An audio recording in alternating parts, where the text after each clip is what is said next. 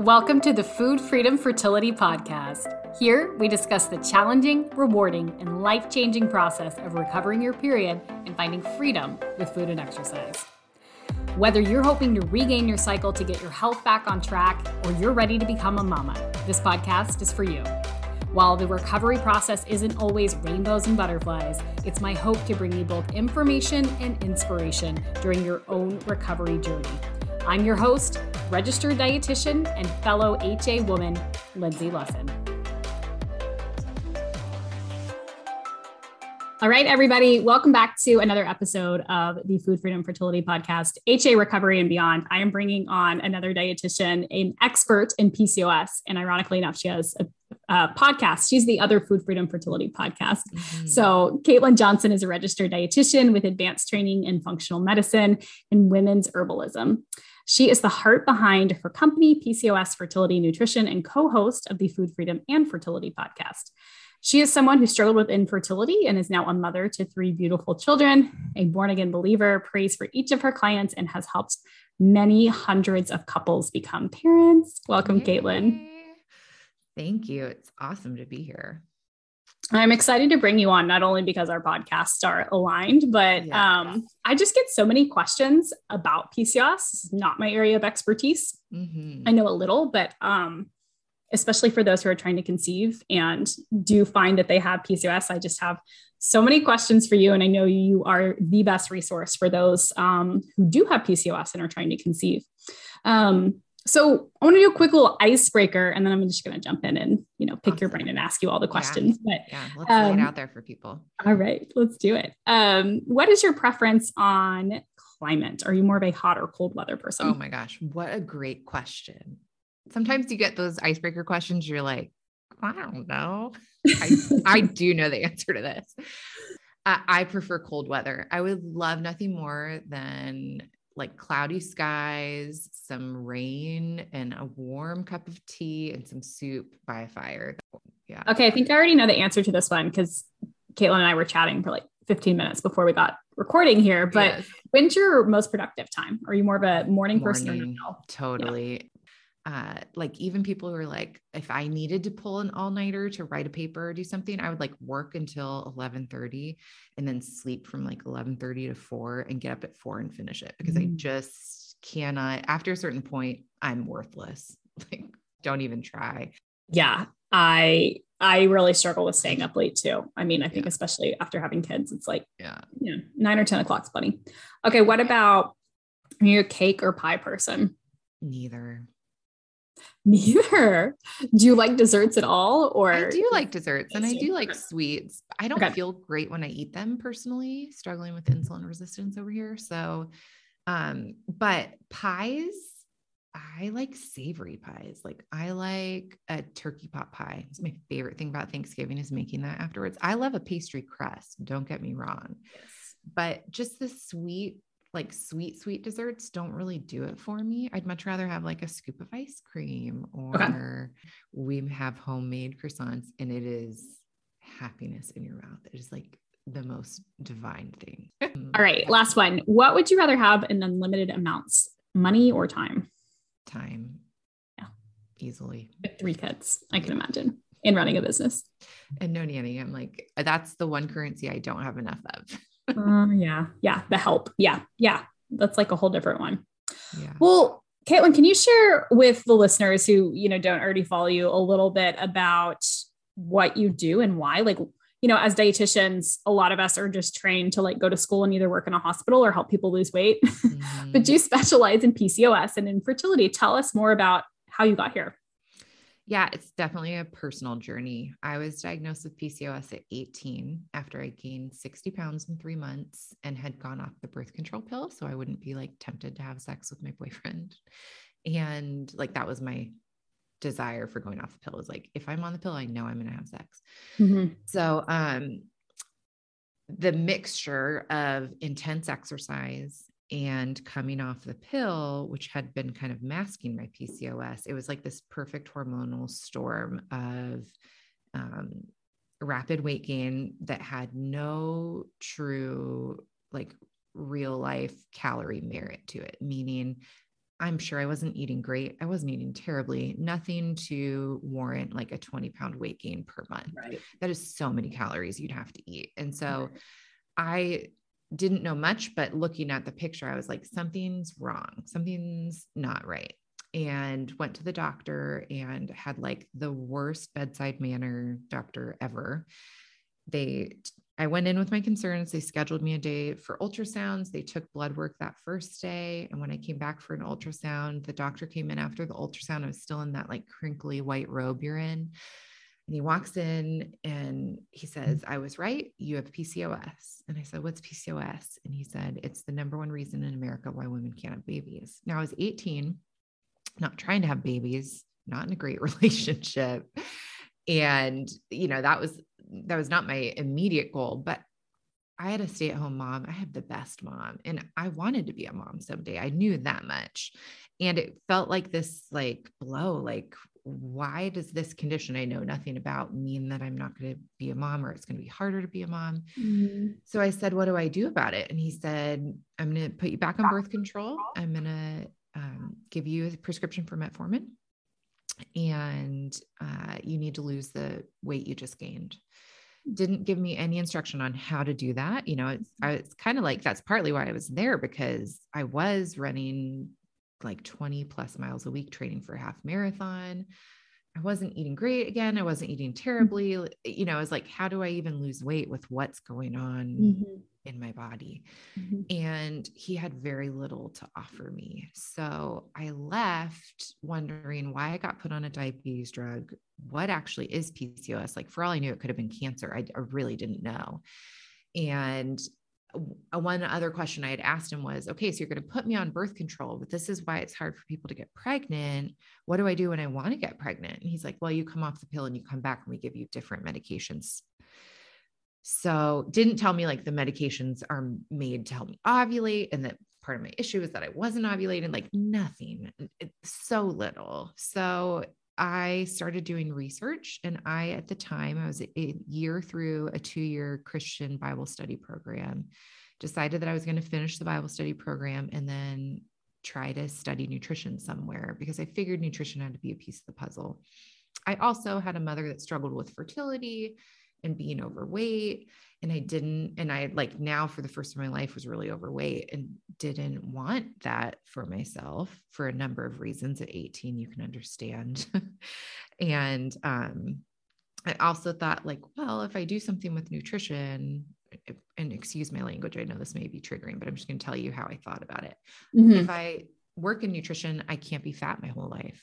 So I'm going to have to figure out how to be skinny, is what my like 18-year-old brain was thinking. And so my motivation to learn about it was really to control my own body and control my destiny to be able to be a mom someday. Never really saw it beyond that, like a bigger why. And the more I got into my education, went to a great, very science-based school, got a degree in nutrition and biology, and realized that I didn't agree with a lot of what I was even being taught about nutrition. And I use agree very loosely. It was evidence-based, it was science-based, but it was very much how to help after disease was present. Yeah. And the opportunities to help on the front end as a dietitian, which is what I was pursuing to be, seemed very limited.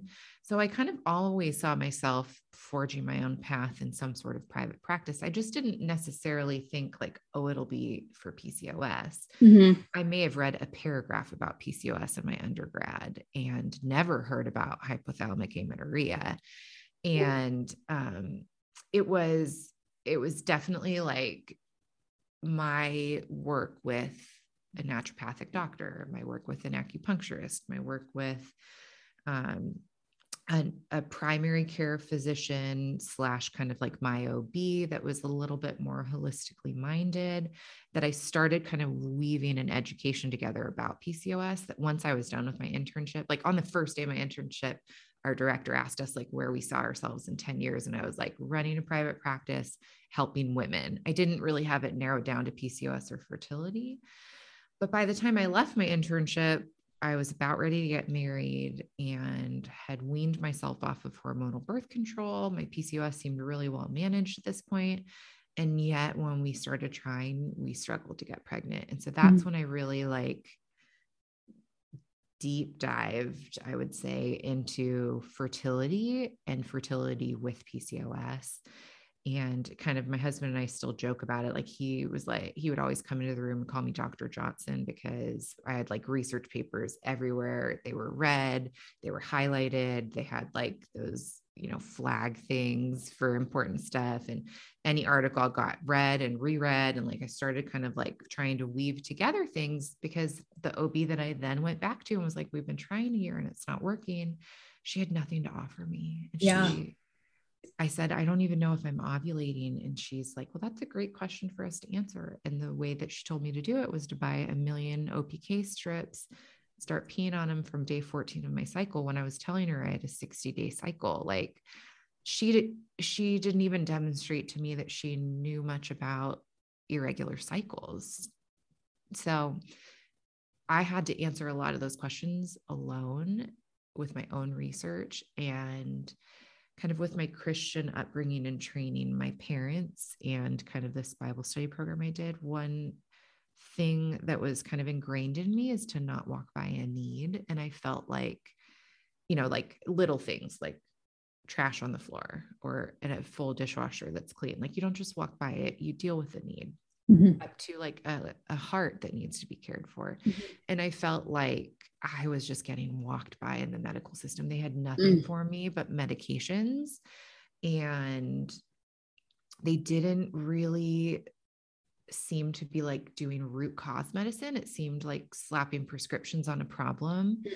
And those prescriptions were creating their own problems, like nutrient deficiencies or anxiety. And once I figured out my own fertility issues, I saw this like valley of need of women not being helped. And so I already had a private practice and I was like, okay, this is what I'm going to do.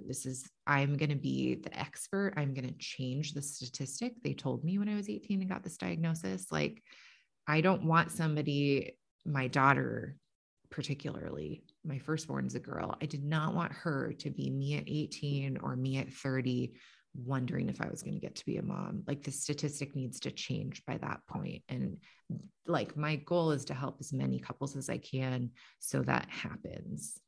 Yeah. And you're absolutely changing that statistic. I love, that background. I think that how we both got into private practice is very similar and trying to kind of solve our own fertility issues, especially whenever you're getting run through the medical system and you're like, no, this doesn't make sense. And you putting me on medication is actually making problems worse. I love that. But I also think our stories are really different in like what PCOS is and what HA is. Like hearing you tell that story, I'm like, these are so different. Why is there so much confusion, in your opinion, between does somebody have HA and PCOS? Because I would say at least half of the people that I worked with have been misdiagnosed with PCOS at some point. And likewise, I don't think my statistic is quite as high on people coming to me for PCOS that actually may have HA.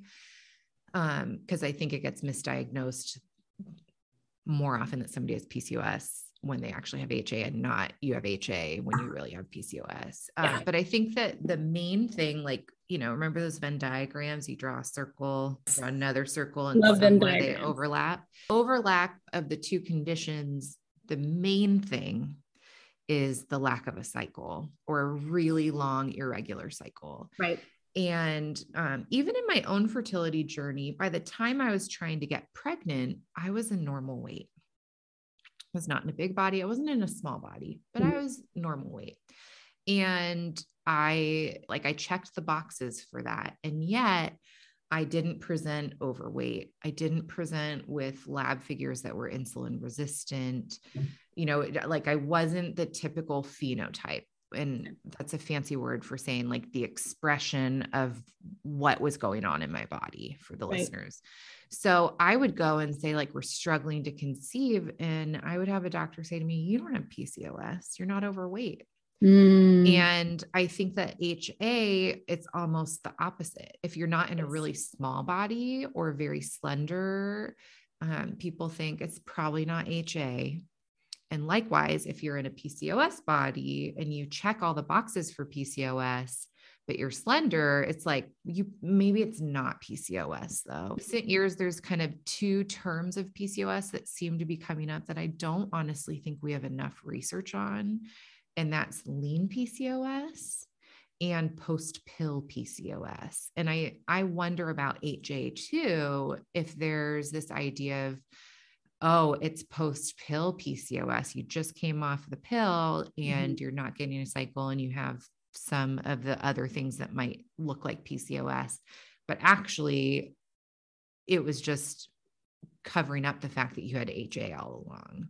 Right. It's definitely tricky. So for our listeners, how is PCOS diagnosed medically? So the current medical diagnosis would come from a doctor. So Lindsay and I don't have a scope of practice that really allows us to diagnose. However, I bet you would agree with me that you are often probably the first person that helps somebody get directed to the best diagnosis for them.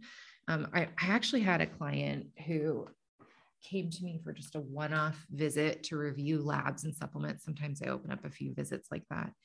I saw her in August and she was a physical therapist, very active, super type A, had a baby already, got diagnosed with PCOS after having that baby, was struggling to get her period back, and was trying to get pregnant with the second baby. And I went through everything, super deep dive on her.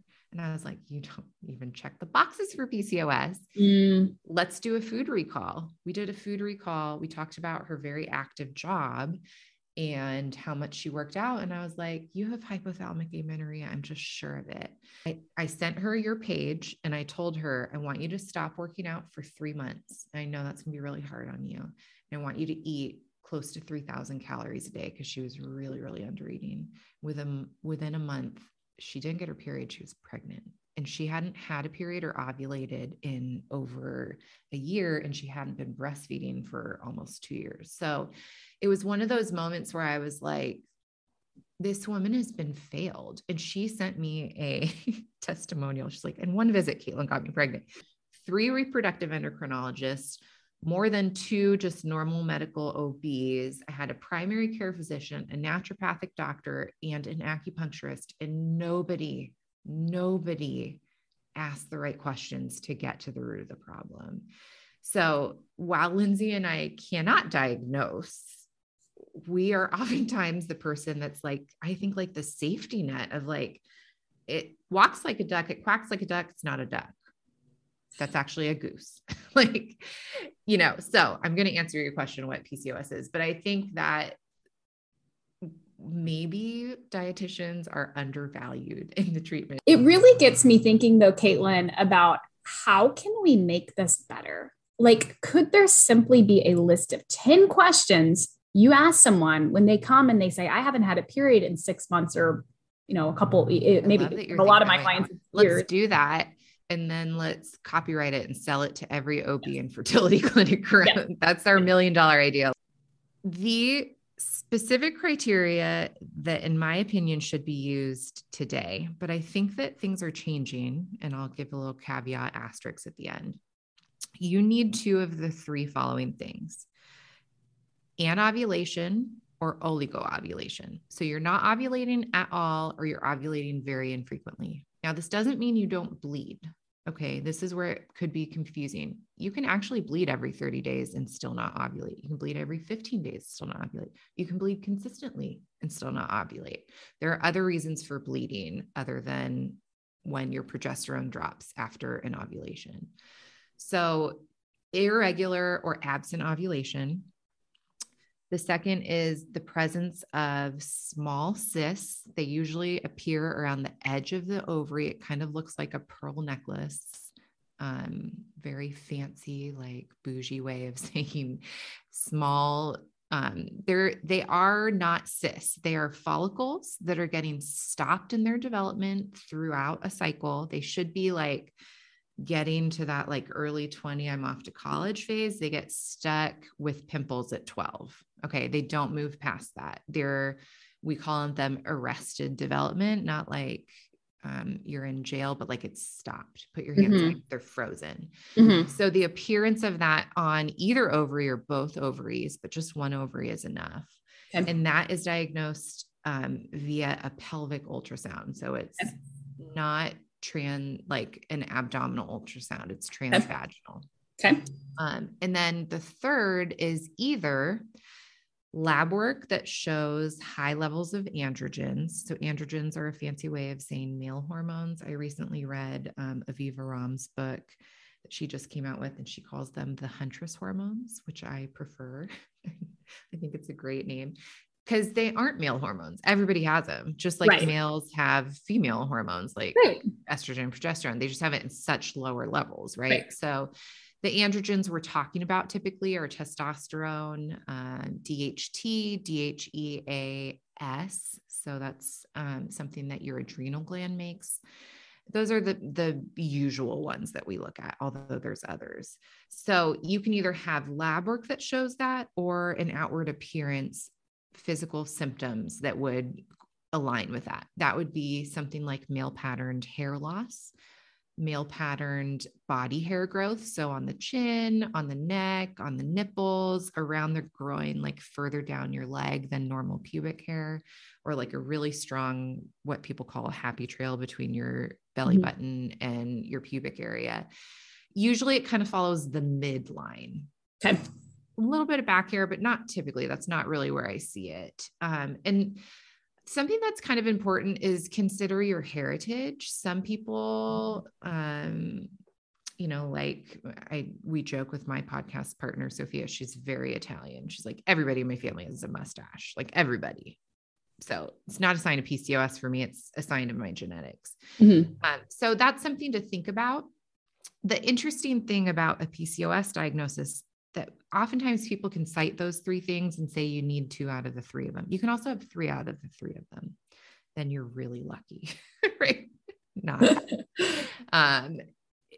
It's a diagnosis also of exclusion. Okay. So there can be other things that manifest similarly that cause no ovulation and potentially something like hair loss. Okay. That could be hypothyroidism. Hypothyroidism can shut down ovulation and it can make your hair fall out. So you would check 2 of the boxes. You have signs of high androgens and you're not ovulating, but that's not the same thing as PCOS. So a diagnosis of exclusion means we've eliminated every other thing that could have potentially caused this, like a pituitary tumor can stop ovulation, hypothyroidism, hypothalamic amenorrhea. There are some other like much more random things. There's a disorder of the adrenal glands that can also cause it. So really a true diagnosis is very imperative for proper treatment. And I think one of the things that probably makes Lindsay and I most frustrated is when you go to a doctor and you present with symptoms and all you're offered is hormonal contraceptives to make it better. I'm not bleeding. Oh, well, here's the pill so that you can bleed monthly. I'm not bleeding. So are you not ovulating? You're not ovulating. Here's a medication. It's like, those can be helpful. And I'm not anti using things like letrozole or Clomid or anti the birth control pill. And I've even recommended some people go to their doctor and get put on those things in the past. But I am anti lazy medicine and not using informed consent. And I see that way too often with PCOS, where a true diagnosis, they haven't actually excluded other things and done thorough lab work. Where they're only offering medication when in like the guidelines for treatment of PCOS, like internationally developed guidelines with experts from every area of medicine, where they say diet and lifestyle is the first line of treatment. Some doctors aren't even offering a referral to a dietitian, or they give like terrible nutrition advice because they've never studied it Mm-hmm. and it worked for them or it worked for one patient. So now everybody needs to go keto or everybody needs to intermittent fast, you know? So, the overlap and the confusion between HA and PCOS is, I think, a lot of times because of that overlap in anovulation or oligoovulation. But there's also this thing that people are calling lean PCOS, where they're checking a couple of these boxes. They have cysts on their ovaries and they have maybe signs of hyperandrogenism, but they don't struggle with one of the symptoms that sometimes happens, which is weight gain. Yeah. And I have seen true PCOS in lean individuals, but something that's very common in them is most people in that category also struggle with insulin resistance. They just don't get the particular symptom of weight gain. Okay. Yeah. I think it's interesting too, when you talk about elevated androgens, are we talking like, high end of normal, a little bit off the chart, or are we talking like way off the chart with androgens? Such a good question. Both. So what will be confusing for a lot of people is that you go to any lab, you get things drawn, and usually you get given your lab value and then a range, a quote unquote normal range. What's wrong with a lot of these normal ranges is very often they're not made for women. Okay. So you could be looking at a range for DHEAS that would be normal, quote unquote, for the population, a 17-year-old man or a 70-year-old man or a 30-year-old woman. So if you have a number of like 300, that's within a normal range. And yet anything over 200, I start seeing as symptomatic for somebody. So they're well within a normal range. And yet we're starting to see it drive symptoms. So particularly with androgens, a lot of times the lab reference ranges actually aren't female specific. Yeah. So I do have like a narrower range that I would call quote unquote normal typically. The other thing to know about some of these values is like vitamin D, for instance, which whether you have HA or PCOS, optimizing vitamin D can lower your risk of miscarriage once you do conceive. But our range that we call quote unquote normal is a normal range to help somebody avoid very extreme symptoms of malnutrition, essentially. It's not optimal. And so again, with these androgens, what may even be quote unquote normal for a specific person, when we're doing patient specific, like very good quality interventions, we want to be looking at an individual even, because what may be quote unquote normal and good for a woman may actually be too high for this woman because her ovaries are extra sensitive to testosterone. So it can be both. It can be off the charts high. I've seen crazy off the charts high. I've seen really normal quote unquote lab values and still see cycles that aren't happening, ovulation that's not happening, and symptoms that are just difficult. And the thing I think for a lot of PCOS is the symptoms attack your very sense of, your identity as a woman. Your hair falls out, you grow facial hair, you can't ovulate, you struggle to get pregnant, like all these things your body should be able to do. You may struggle with acne. And typically with PCOS, people are in a bigger body. And that is something else that women struggle with for their self-esteem. So it's like everything that you want physically or everything that you hope your body could be able to do. Even breastfeeding can be a little bit more challenging with PCOS because of the high levels of androgens. And so it's like every turn you feel betrayed by your body. And one thing that I really focus on in my work, my free work and my podcast and my Instagram and my paid work, is helping women learn to trust their body again.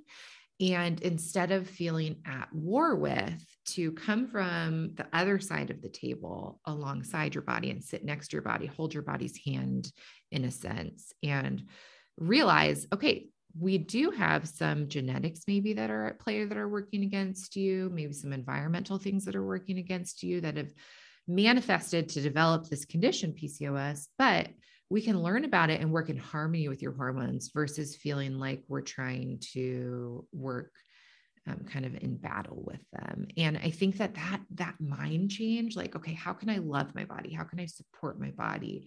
How can I work with my body? Actually is really freeing for a lot of people. Yeah, absolutely. I mean, I still just can't get over how incredibly different I think PCOS and HA are. You mentioned two terms that I think are really interesting. You said you're not sure you totally agree with them.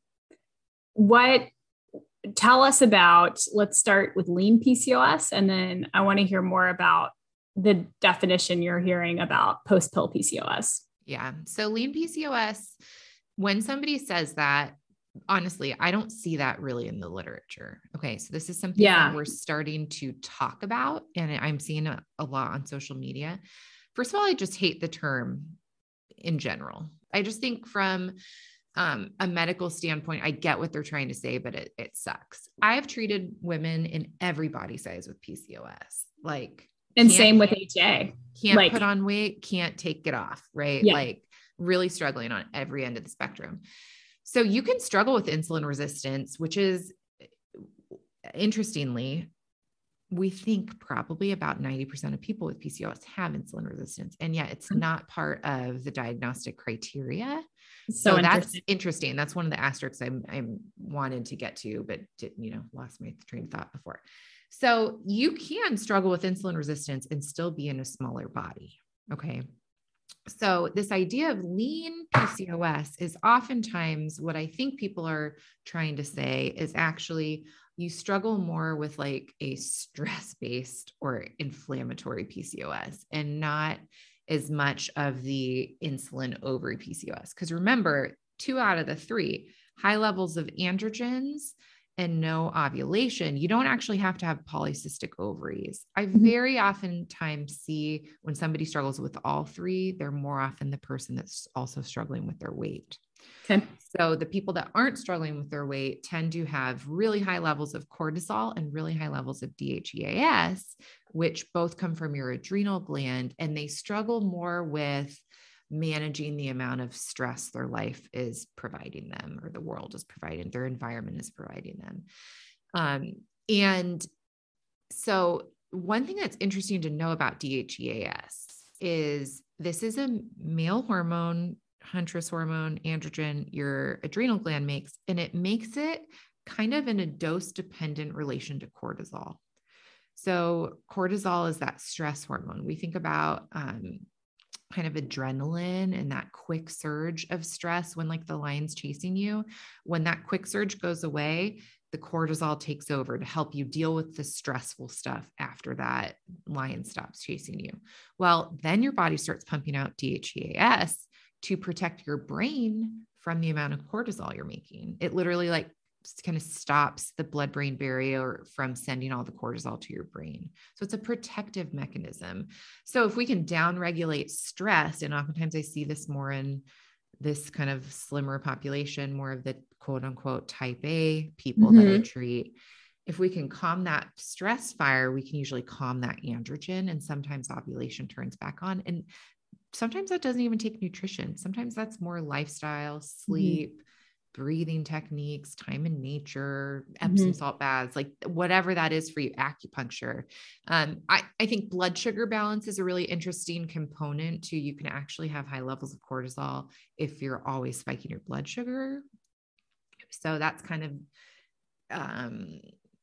gives that impression of insulin resistance. But oftentimes these are the people that when I'm actually looking at insulin and blood sugar, I don't see like a frank insulin resistance. Since I'm thinking about it, the other asterisks that I would give to this like diagnostic criteria to PCOS is we're starting to look at AMH levels. So since you have a very like fertile specific population, AMH levels are something that we look at oftentimes for ovarian reserve. It's like one of the things we can do without actually doing a procedure to the body to like knock on the door and see how many follicles are still left in an ovary. Well, this AMH, anti-Müllerian hormone, is something that small primordial follicles give off as they're just starting to mature. So it kind of gives us an idea of this reserve that's still there. Very low AMH for your age may mean that you don't have a lot of follicles left. Okay. Very high levels don't actually necessarily mean you have tons of follicles. We're actually starting to look at it and say, if you have very high levels of AMH, you very well may have PCOS, because what's happening is, again, those follicles that get kind of arrested or stopped in their development process, kind of, there's the next ones that are on deck ready to be pushed forward. And those are kind of stalled a little bit too by how much testosterone and androgens are floating around. And so they're giving a lot of AMH off. So that like asterisk may be, if it's a questionable PCOS diagnosis, since we don't have this as a diagnostic criteria yet, let's look at that and see, is it trending really high? It's just kind of like another fingerprint that it might be PCOS. It's like evidence around the picture to go, maybe it is PCOS. Yeah. Yeah. I feel like you've given a lot of routes for further testing, which is great, right? We haven't talked about post-pill PCOS, but I feel like there's, and we'll get into it. Okay. But I feel like there's going to be people listening who are now questioning either one, right? Like they're like, I need to know more. What are the next steps? If somebody goes to their doctor and they're diagnosed with PCOS and they're like, I don't know if this is me though. And they're going back and forth between, is it HA or is it PCOS?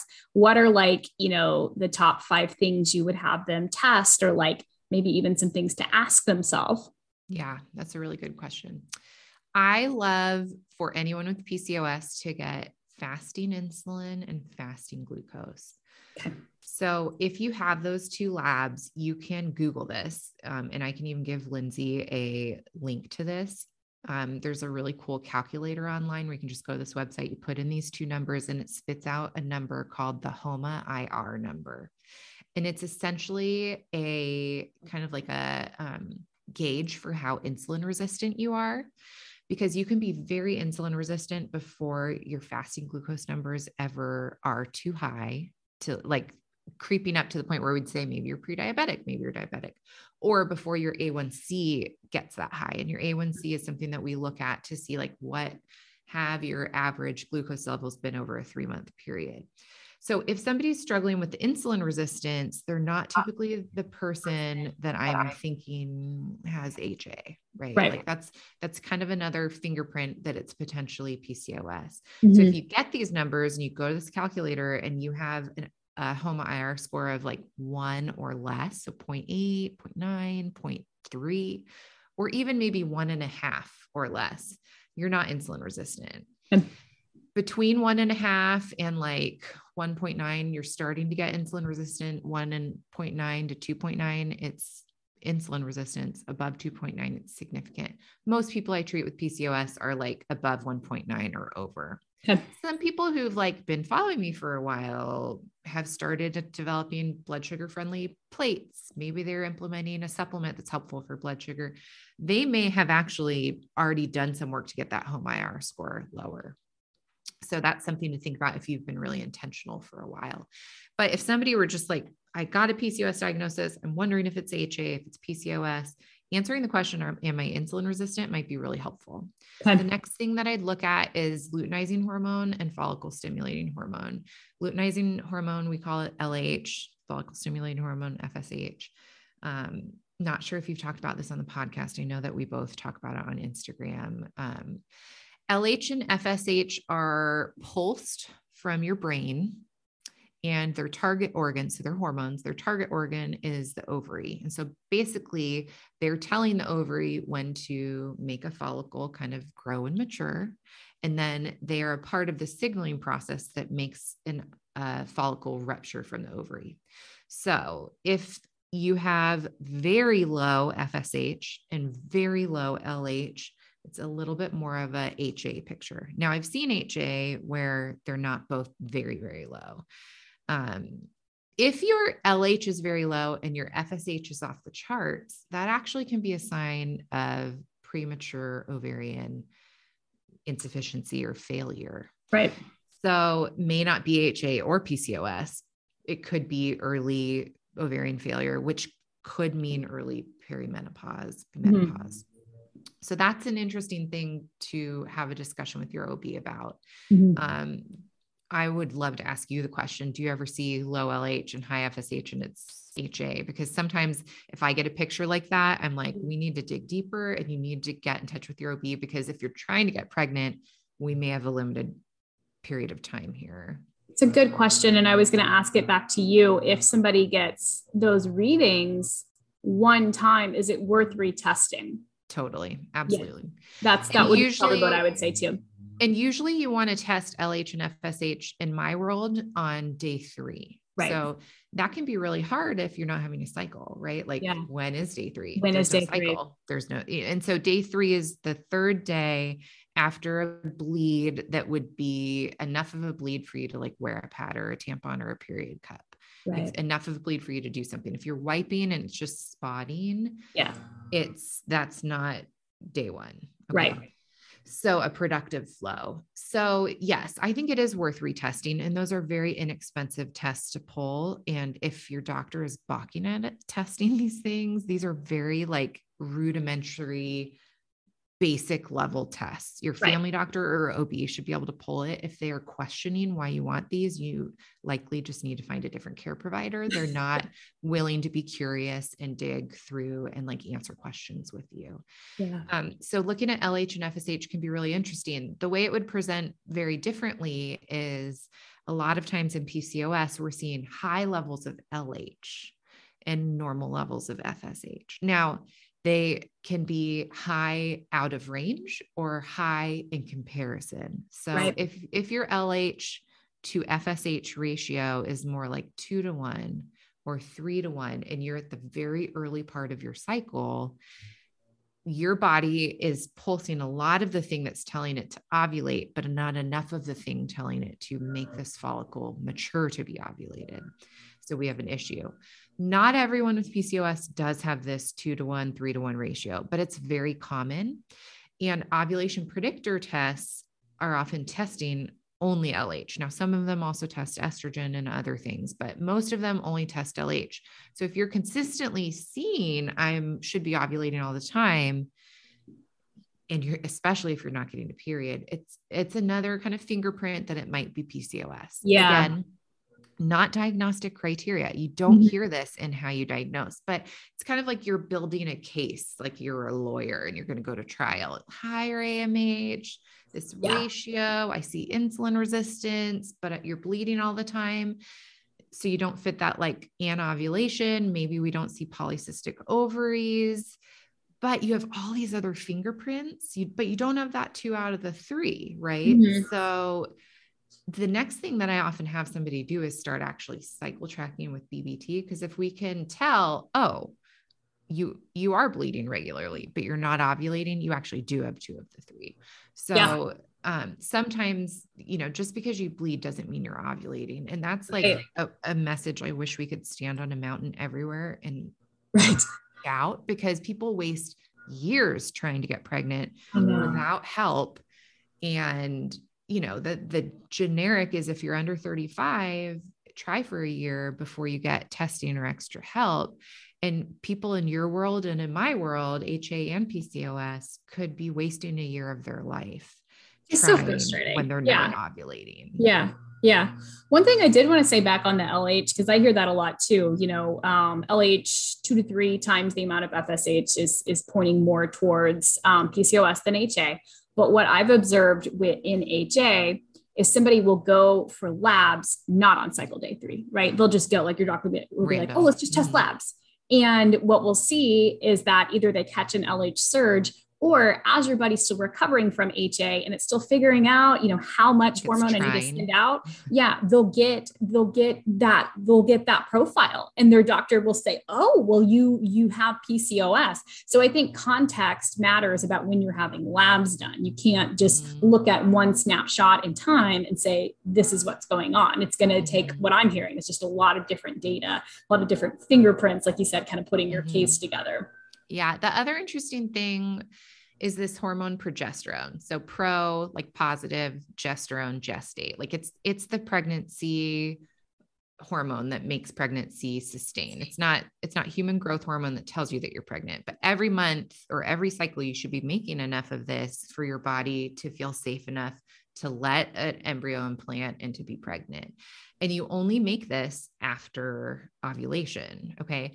You do have another hormone called 17-hydroxyprogesterone that actually your adrenal gland makes. And a really good, thorough assessment, again, diagnosis of exclusion, trying to figure out why you may not be ovulating, whether it's HA, PCOS, or something else, they should be looking at that because that can be signs of a different issue. And so I've sent a lot of people and said, go get progesterone and 17-hydroxyprogesterone pulled.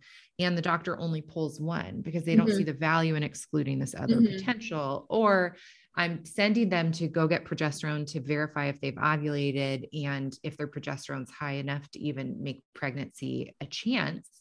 And they pull the wrong progesterone. They pull the 17-hydroxy. So getting the right lab at the right point in the cycle is actually really important. And with PCOS, I have a lot of patients that their doctor puts them on a progesterone medication because it is dangerous for a number of reasons to not ovulate enough in your lifetime and to not bleed enough in your lifetime. And they present different issues. But not bleeding enough, particularly in PCOS, I don't know the statistics on HA, so you could maybe tell me, but it increases your risk for different uterine and cervical cancers. So a lot of times doctors are trying to, if somebody doesn't want to be on birth control because they're trying to get pregnant, they will put them on a progesterone cycle. Every 30 days you take it, or after you start bleeding, 20 days later, you start taking it. And then when you stop taking it, it will stimulate a bleed. This is a non-ovulatory bleed.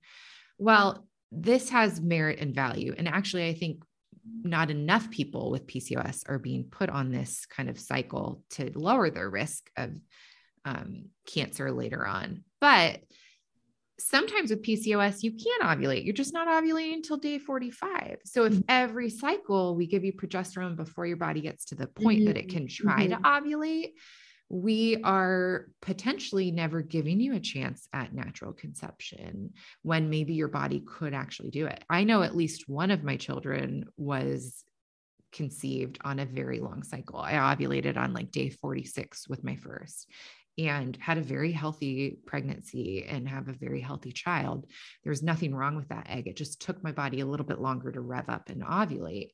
And so if we're always intervening early with progesterone is going to stop you from ovulating if you haven't ovulated yet. And so while I do think it's important that we prevent and lower the risk of different uterine and female cancers later on, we also need to build the plan around a patient's goals, and doing that type of progesterone medication and withdrawal of that medication can be done at a 60 or a 90-day interval and give us a chance on getting your body to ovulate. Yeah. Yeah, I completely agree, especially for my clients that are trying to conceive. I usually recommend against using Provera because just like you said, your body could ovulate. And when we take it, we're basically saying, you don't have a chance this cycle. And I will oftentimes tell people, I can't tell you when to take a prescription or when not to take it. I can advise you, I can educate you, I can send you back to your doctor and help support you advocating for the best care for your body and your goals. Right.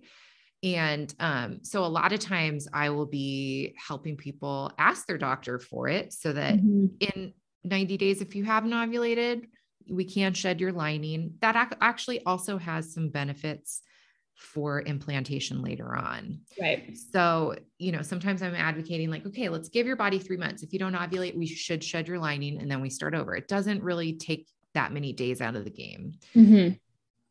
Or I'll advise them, hey, your doctor wants you doing this every 30 days. Why don't you go back to your doctor and ask, can we have 60 or 75 days, get closer to that 90-day mark? Are you comfortable with that? So that we can give you a chance to ovulate. So it's funny. Sometimes I'm advocating on both sides of it. Like we should be lowering your risk. It's not okay. I hear so many stories like yours where it's like, I didn't have a period for 12 years. It's like, okay, well, that's not healthy either.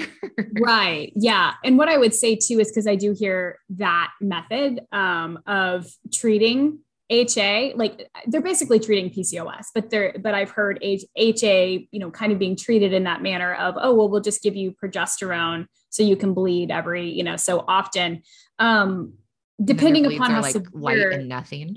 Yeah, that's what I was about to say. Depending upon how severe your HA is, there's no it may lining not to be shed. necessary for you to shed a lining if you don't basically have a lining, right? Like you're not making enough estrogen to build a lining. Why do the step? Yeah. So the same risks for like endometrial cancer may not be there if, again, you aren't even, your hormones are low. It also just kills me, this like one, solution for masses, right? Like, yeah, both of these conditions, not always, but most of the time, can be improved with diet and lifestyle.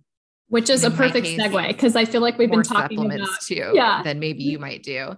But like, so why birth control? Why Provera? Why IVF? Why make somebody waste not only time, but thousands of dollars, so much emotions, and maybe not even have a quality outcome like a live baby at the end of it? It's like such a gamble in a sense when we haven't even tried these lower risk, arguably easier interventions. I mean, Lindsay and I are not asking you to inject yourself with shots. We're not asking you, it's like, I'm not doing a procedure on you. Most of the time I can get somebody to ovulate with just food. Right. So why sometimes people do need more, but why start there? Like, why not? Every pregnancy is going to be benefited by food is medicine. Right. Why are we not starting there? Yeah. Why does every fertility clinic not have a dietitian on payroll? I don't know. I know. It's wild. It's wild. I mean, I think that they probably have some decent statistics with medicine. And so in their mind, it might be, if it's not broke, don't fix it. They're also probably making a ton of money, It's not messy, right? Like, it's hard to do the work you're doing, helping hold somebody's hand through changes that like so intertwine with their identity. Mm-hmm. It's same with me. I'm an emotional eater. I can binge through a bag of chips at night. I hide food in the fast food. It's like, that doesn't mean you have PCOS, but I see binge eating really overlapping with it. And that's messy work. And doctors, frankly, don't ask enough questions to even know it's a problem on board. Right. So, and I shouldn't say that, not all doctors, but by and large, at least the people that are coming to me for help, they have not been thoroughly assessed. And so we're actually not treating the root of the problem most of the time. Yeah. And it is messy work, but like, how much more full life do you have on the other side when you're really addressing what is causing your hormonal imbalance problems, rather than just taking medication to get you to your end goal, whether that's having a regular period, I'm using heavy air quotes here, or a baby. Well, and in your case, like the risks of osteoporosis later on, osteopenia, fracturing, your hip at 70 because you didn't make enough progesterone in your lifetime to build healthy bones, because you didn't ovulate because you weren't eating enough or you were over exercising. Like, similarly with PCOS, there are some really scary risk factors that are increased when you have PCOS diagnosis: diabetes, heart disease, anxiety, fatty liver disease, things that can really change the quality of your life. So yes, I think you and I both work in this fertility space, but the changes that we help people make also help them live healthier, complete lives. And, like I always say to a patient, like, I'm looking at you and I know your goal is pregnancy, but my goal for you is, if you want to, healthy breastfeeding and running on the playground with your kid and walking your daughter down the aisle and rocking your grandbaby. Like, I see you 30 years from now, and the changes that are going to help turn on your fertility, because you and I both help people turn their fertility back on. That's what PCOS and HA have done. Different reasons why fertility is off, but fertility is stopped, right? We turn that back on, but we're also offering, like, here, this is the way to lead a healthy life so that you don't maybe end up with a heart attack at 60 or a stroke that's going to leave you half your body paralyzed. Like so much more is at stake. And frankly, PCOS at least is talked about still like it's a fertility issue only. OBs are generally, it's changing a little bit, but OBs are generally the diagnosing provider. And so, and even the advice I got given 16 years ago, like, 18 years ago, go on birth control when you're ready to get pregnant, come back. Like nobody told me my risk of fatty liver disease. Nobody was talking about it. So we're offering so much more than just returning your fertility back on, when truly that's like the biggest gift you could almost ever give somebody. Right. But it's so much more than that. Yeah. Yeah. Well, with the time that we have left, for someone listening who does have PCOS, my God, it is a rabbit hole. If you start Googling, how do I reverse, fix, whatever, my PCOS with nutrition. Caitlin, what does the research say? Is it all about restriction? Is it all about gluten-free, dairy-free? Give us the fact. There's like one very low quality, very low cohort study on limiting dairy in PCOS, two actually, but one that I would even ever cite. And it was shown to help improve acne if you limited your dairy. What's interesting when you overlap fertility with PCOS, we do know that full fat dairy can be really helpful for obtaining vitamins that are helpful for fertility. So cutting out dairy really like eliminates some really some options for blood sugar balance or fat soluble vitamins that are a little bit more difficult to get from other foods unless you love eating liver or fatty fish. So restriction is not the key to winning at life with PCOS, no matter what your goal is. First of all, it's not fun. It's not sustainable. There's not one study yet. That doesn't mean it couldn't come out there, but there's not one study linking benefits to getting rid of gluten for PCOS. My work with clients is kind of like 4 pillars: nutrient density with blood sugar balance. So we're trying to just get a colorful plate, lots of fiber, good quality fats, and enough protein. Okay. Circadian rhythm support, because actually sleep light cycles really affect your female hormones, and it can be really impactful to getting you ovulating again. Movement quality doesn't have to be crazy. You don't have to run a half marathon. You don't have to be a CrossFitter. Like you can walk daily. It helps with resensitizing your body to insulin. And so what the research really points to is that for many with PCOS, high levels of insulin, your body becomes resistant to it. Your ovaries do not. They soak it up. And insulin tells cells to take in energy. So your ovaries are like, give me all that energy. And what they do in turn is they produce too much testosterone, and that can stop ovulation, causes the follicles, causes a lot of the issues. Now, it's not the only way the only etiology, but that's kind of like a Reader's Digest version. So movement and blood sugar balance are really key for lowering insulin levels and turning back on ovulation. They also are like the long game at improving your symptoms. And then stress management and supplements can help.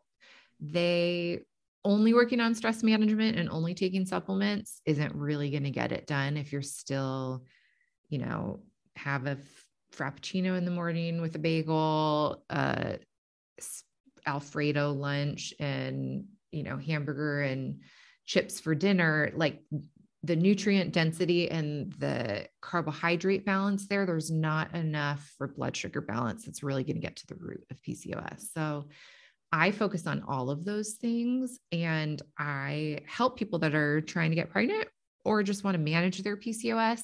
And so like contextually, I teach it a little bit differently, right? Like if we're just trying to get rid of your acne and help you have more energy and feel better, that's very different than I need you to be safe when you're trying to conceive. We can get rid of your acne with a prescription called spironolactone, but that can cause birth defects. So I do have different resources online based on the context of somebody's goals. Mm-hmm.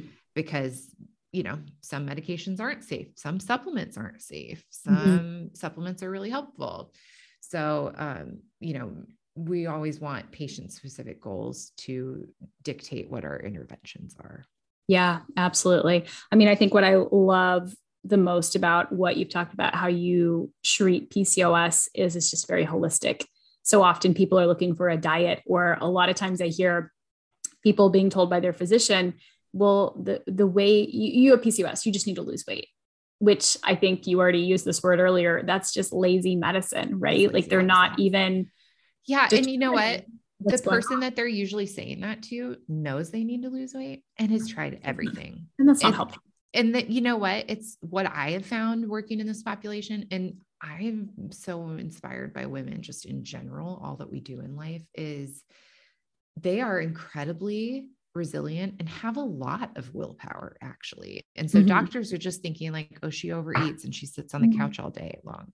And that's not what she does. She's been eating Weight Watchers. She's done keto. She tried CrossFit. She's been doing a 1,200 calorie diet on Noom, and she's actually under eating for what she needs, and maybe even over exercising. And there might be a layer of HA on top of PCOS. Like, so when, like me, getting told to lose weight, like I was running 20 to 25 miles a week, gaining 20 pounds a month. Something was not right. There was a hormonal disconnect. And so just being told to lose weight, like that flabbergasts my patient population. And you know what else it does? It makes them not want to go back to their doctor, who they need.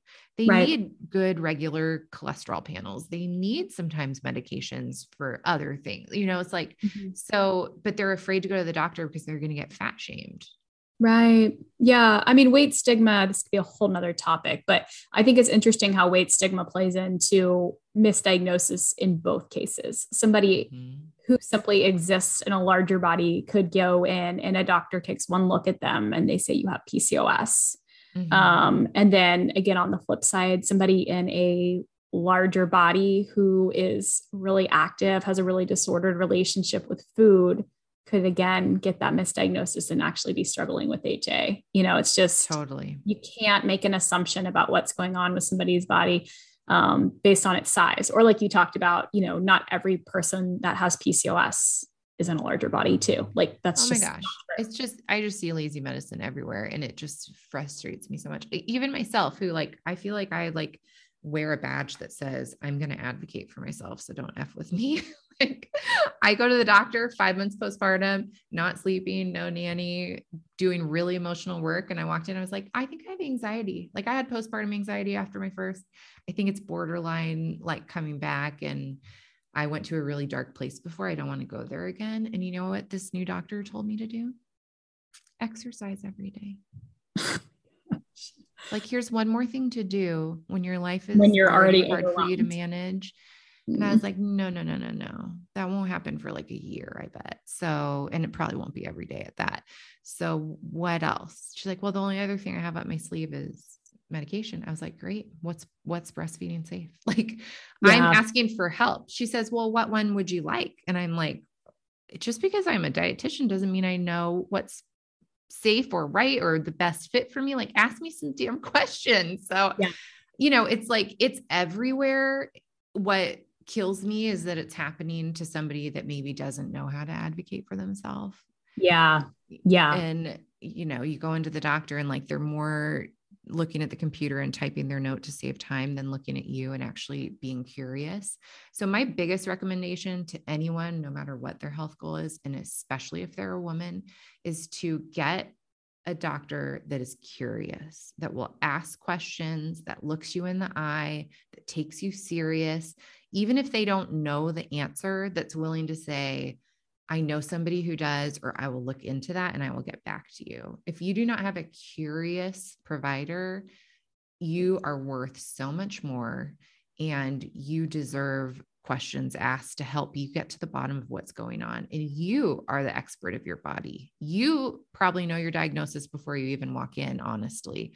You have all the keys to your health. You just need somebody you feel comfortable with discussing those things. Mm-hmm. Yeah. Yeah, it's huge. And I always tell people too, it's not necessarily that your doctor has to be 1000% on board with what me or Caitlin is, telling you to do to manage your condition. They can at least respect, just like you said, that you're the expert in your own body. And if you're working with someone that you truly believe can help you to heal what's going on with you, they need to at least be supportive of that. Mm-hmm. When you asked earlier, like what labs to ask for, what I find is interesting is I have kind of like a list people can download if they're interested in seeing if they have PCOS. And I had an interesting conversation over Instagram with the doctor who said, I love this list. What would concern me is if somebody just asked me for this list and I didn't know that they had a capable provider to help them interpret the data.